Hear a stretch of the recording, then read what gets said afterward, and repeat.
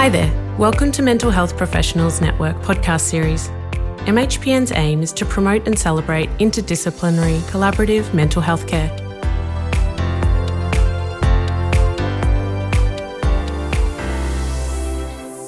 Hi and welcome to MHPN Presents A Conversation About. My name is Dr. Nicole Hyatt and I'm a psychologist and the founder and executive director of COPE based in Melbourne, Australia. And I'm delighted to be joined by Natasha Lindros, a clinical psychologist and perinatal specialist. Hi Natasha, thanks for joining me. Hi Nicole, it's great to be here. So look, today we're really going to talk about perinatal mental health and really understand and delve into it a little bit further and give our listeners a really good understanding about what it is about this context or this life stage that makes it so unique, particularly for those working in the field. Look, a really good place to start, obviously something I'm often asked about is, well, what is perinatal mental health and how do we define that period of life? So how do you define it, Natasha? That's such a good question. And I think I could probably answer it in so many different ways. For me, perinatal mental health is about the health and well-being of not just an individual, but the entire family unit, and when they are traversing the perinatal context. Now, again, that's something that has a lot of different definitions in terms of what is perinatal.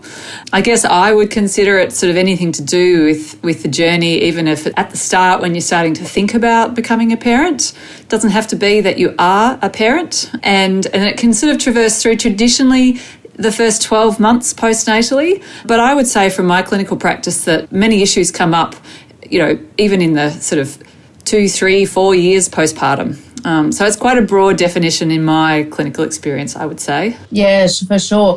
And look, across each of those different, that's period of time. So you're beginning it right back at when you might be thinking about or planning to have a family. And then obviously lots of things can surface or not go to plan in that journey to becoming a parent. So even once you've made the decision, we know that sometimes people then struggle with infertility, for example. Then we have pregnancy, and we know that this is a vulnerable time and a time with mental health problems existing, and then birth, and then the postnatal period are filled with their own challenges. So at each of those different stages, would you say you see more presentations, or do you find it pretty much across the board, or people coming back, or things that have affected them early but getting help later?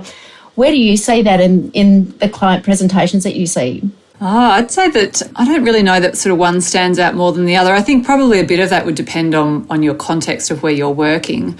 So, for me, I probably work largely in the antenatal period. But even when I'm working in the postnatal period, we're often working with people who are identifying or reflecting on issues that might have come up through their journey around fertility. And they could even be talking about and bringing up and sharing experiences of previous births or losses as well. So, it's such an intermixed and interconnected period, which is what I love about it. I've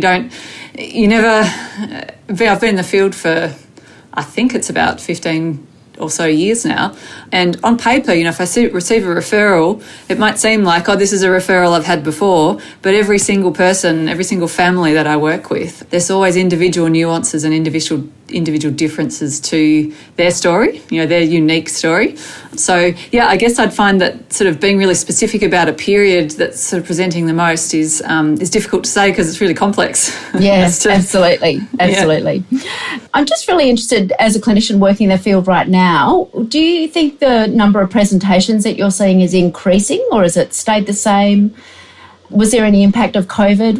What are you seeing a greater rate of clinical perinatal mental health presentations? Yeah, look, I think it's an interesting question in the immediate sort of context. It's a difficult question to answer because I think one of the factors that comes up so much, and it's across all mental health conditions, I suppose, is, how much does stigma or shame, I think particularly in the perinatal context, the issue of shame and kind of the ability to feel comfortable and be in an environment where you can speak freely about what your experience is. I think that's really shifting and changing.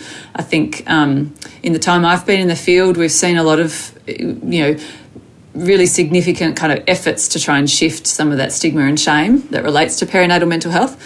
But I do think, that still is very present. I think social media has probably had, in my generational time, we've seen such a huge change in that. And I think that can kind of go both ways. So sometimes we see people sharing more openly and it's a platform for people to be able to share. On the other hand, I think some of the images that can get put forward of what motherhood should look like or should feel like, can be really conflicting to the reality. So I think that affects what we see in terms of how present it is now or not. And I think the other big factor that's really relevant to us talking in today's context is that I would say COVID has had a dramatic effect on our parents and people traversing the perinatal field. In what way? Well, I think, pre-COVID, as a clinician, we would often be looking at the psychosocial factors around a family unit, and we would be, really wanting to consider how interconnected is the family unit with, their social network, their health professional network, those various sort of factors. And through COVID, a lot of those really significant biopsychosocial factors, it's sort of almost like they're on steroids, they've been exacerbated so much more. So I think it has been a really difficult time. There have been a lot of mums that I've spoken to who have sat in the maternity unit completely alone, or their partner was able to come in for 2 hours and then they had to leave. I've spoken to parents whose children hadn't met other children for months and months at a time through COVID, and now we're seeing those little bubs at 2 years old, sort of not with the same level of social skills or experiences to draw on. I think that as an example of those things, there's plenty more I could keep talking about, I guess, in terms of those factors. But I definitely think that we've seen the impact of that. And I would also sort of add that actually we're seeing it, or I'm hearing about it, probably more now than even in the height of all of the lockdowns and the time when we were first exposed to COVID. Yes, it was interesting. We certainly heard more about people who were, I think those who already had predisposed to anxiety. I think those really elevated in the COVID experience from what we're aware of, but also, as you say, the social support networks, which are such important protective factors here, were sort of disabled because we couldn't have access to those supports. And it's really interesting that you say we're going to see these long-term impacts for some time into the future, I believe, as well. Yeah, definitely. It certainly seems to be the case. It certainly seems to be the case now. The longer term effects of that crucial time for those babies that, have been born and raised through this period of COVID, it's their part of, it's not obviously only, but part of their crucial brain development phase, when they're laying a lot of neurological foundations and they're learning so much about the cues. It's really hard to read a person's face and understand what different facial expressions are when you're mostly seeing faces in masks, for example. Yeah, absolutely. We really can't underestimate that impact. Now, you mentioned there the psychosocial factors, and in perinatal mental health, we often like to talk about the biopsychosocial model. It sounds like a big mouthful, but can you tell us a little bit about, why this is particularly relevant in the perinatal context? Yeah, look, I think, many people who are listening would identify that in mental health, the biopsychosocial model is such a great foundation to, start with or draw on in terms of conceptualising and understanding what's happening and what might be interplaying or interconnecting for a person. I think in the perinatal context, the reason it's so helpful as a concept and as a way to sort of formulate and frame our assessment process and also our treatment process, that it's really inclusive of the myriad of factors that can be interconnecting and the different factors that can be interconnecting for each individual within the family context. So, if you're looking at, for example, the psychological factors for the mother, we also really want to consider what are the psychological factors for the infant that could be, interplaying in here, and the partner, and potentially other children within the family unit, and the mother-in-law, and, you can keep on kind of going out. And when you think about all of that interconnectedness, it's very rich in terms of informing you as a clinician.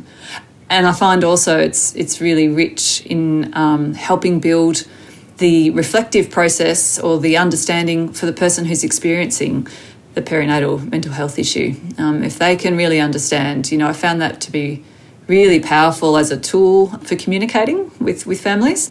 I'm a terrible drawer, but sometimes I really like to get a whiteboard out and kind of put all of that up on a board and think about these different factors, and it can be really helpful then for someone to sort of sit back and look at that and understand more about why they're feeling the way they're feeling. It really helps to sort of put the pieces of the puzzle together. And I can imagine that would be really helpful for them after the session as well, just giving them a greater context to then be aware of when they go back to their lives and how the different factors around them are really continually interplaying and affecting each other and ultimately potentially impacting on their own well-being. Yeah, I think it's such a great thing to have something that works outside the session to continue, building that insight and that reflective capacity and function of the person or the family unit. It's really powerful then. Yeah, no, I can see why it's so particularly relevant, particularly in this space.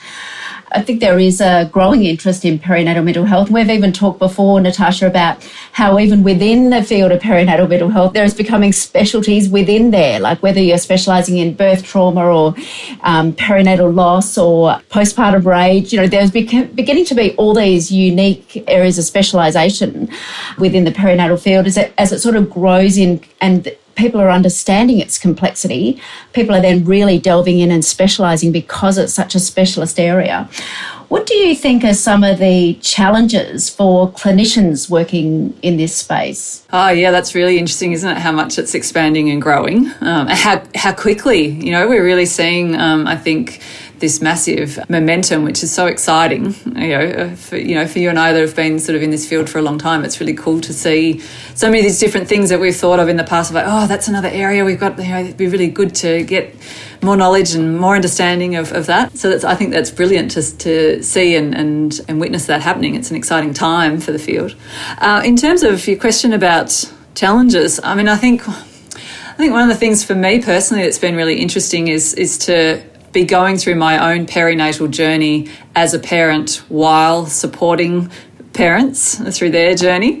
I imagine if we were to have had this conversation 15 years back before I was a parent, it would have been an interesting sort of difference to this conversation. And I think not only just as a parent, being a parent, but also obviously all of us have been parented in whatever way we've been parented.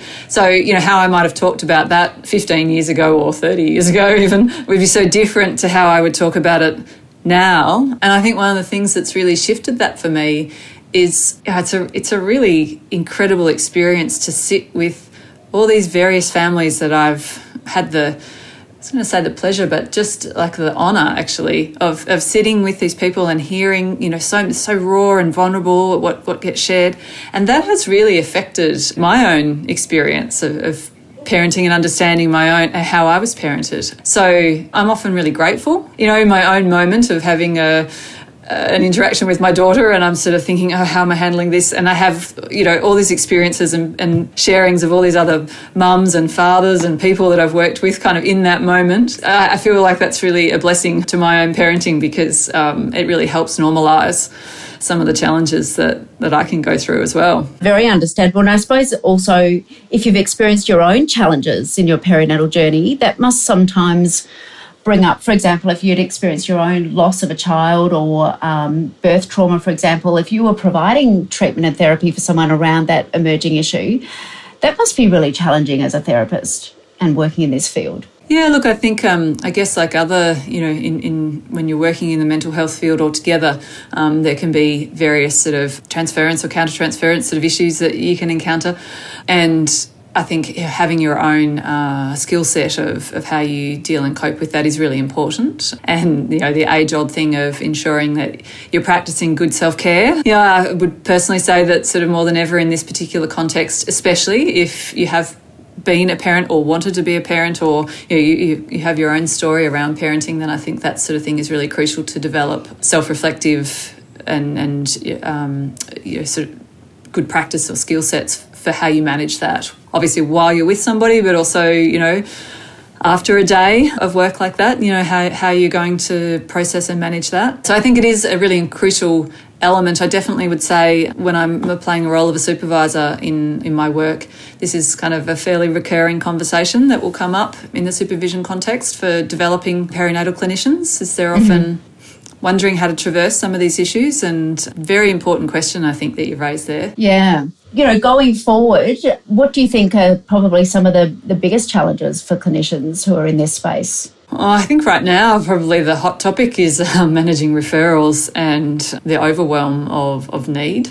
That's probably something that I'm hearing a lot about. I spoke to a really good colleague, a good friend of mine recently, and perinatal psychiatrist, and at the moment he's completely full. He said, I need another one of myself, to be able to manage. And it's really hard to turn away or close your books because we know how great the need is for the people that are contacting us or the referrals that we're receiving, and so that's really challenging to not be able to take it all on. Do you think there's been an increase in that rate of referral, or is there just not enough clinicians in the field who are really having this expertise? I think that might be the perfect storm, Nicole, at the moment.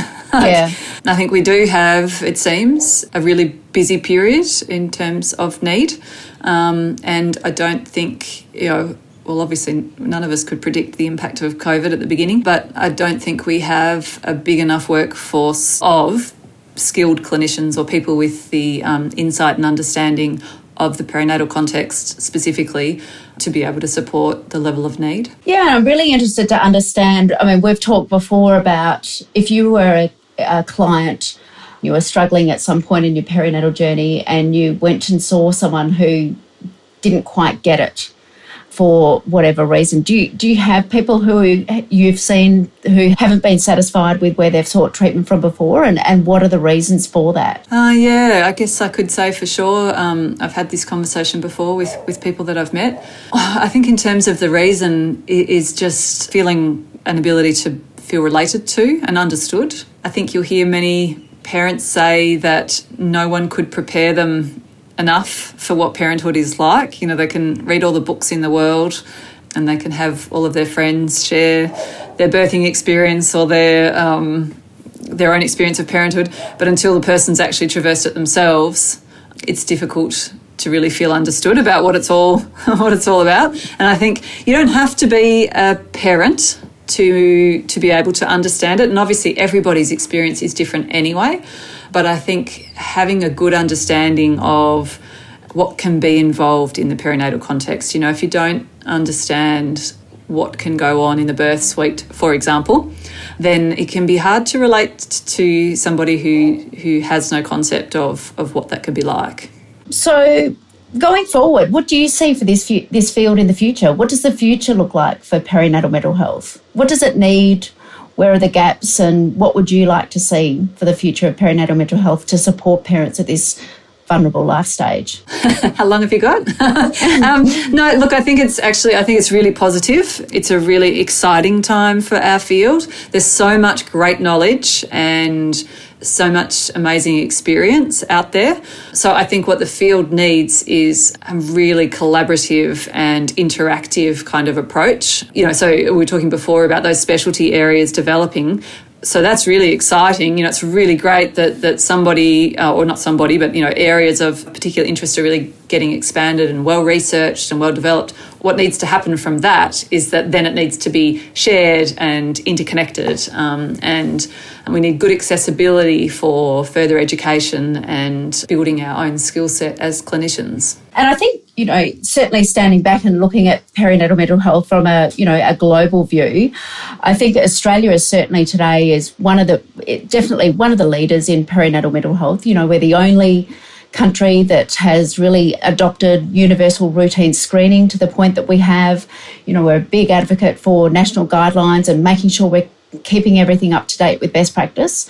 And, we're working in an ever-changing environment with technology, how we connect with our parents and how we educate our health professionals. It is a growing and evolving space, isn't it? And, there's lots of excitement and lots of opportunities there.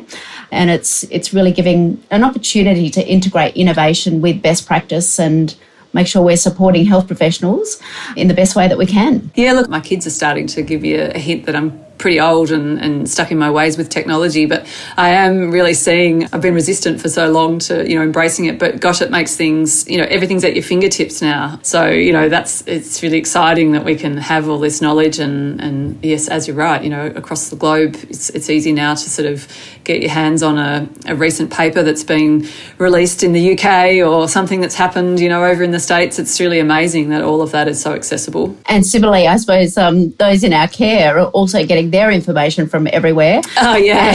And although that can have great advantages, as we know, it can also come with its own pitfalls when people are reading and comparing themselves and not necessarily always accessing evidence-based information. So it's really important that we're there to continue delivering them with best practice information as clinicians in the field along the journey, because there is a lot of room for misinterpretation or not getting quality information. Yeah, I think that's a really good point, and I definitely would say I see that. Sometimes someone might come in after a night of Googling, while they're up breastfeeding or looking for a sleep and settling solution and just feeling so overwhelmed with the amount of information and options that they've come across. So that's another sort of thing, I suppose, to sort of come back to one of your other questions earlier on about, as a clinician, what we can do and how we, I think being really well informed and helping guide the families that we're working with on what's good information and where to go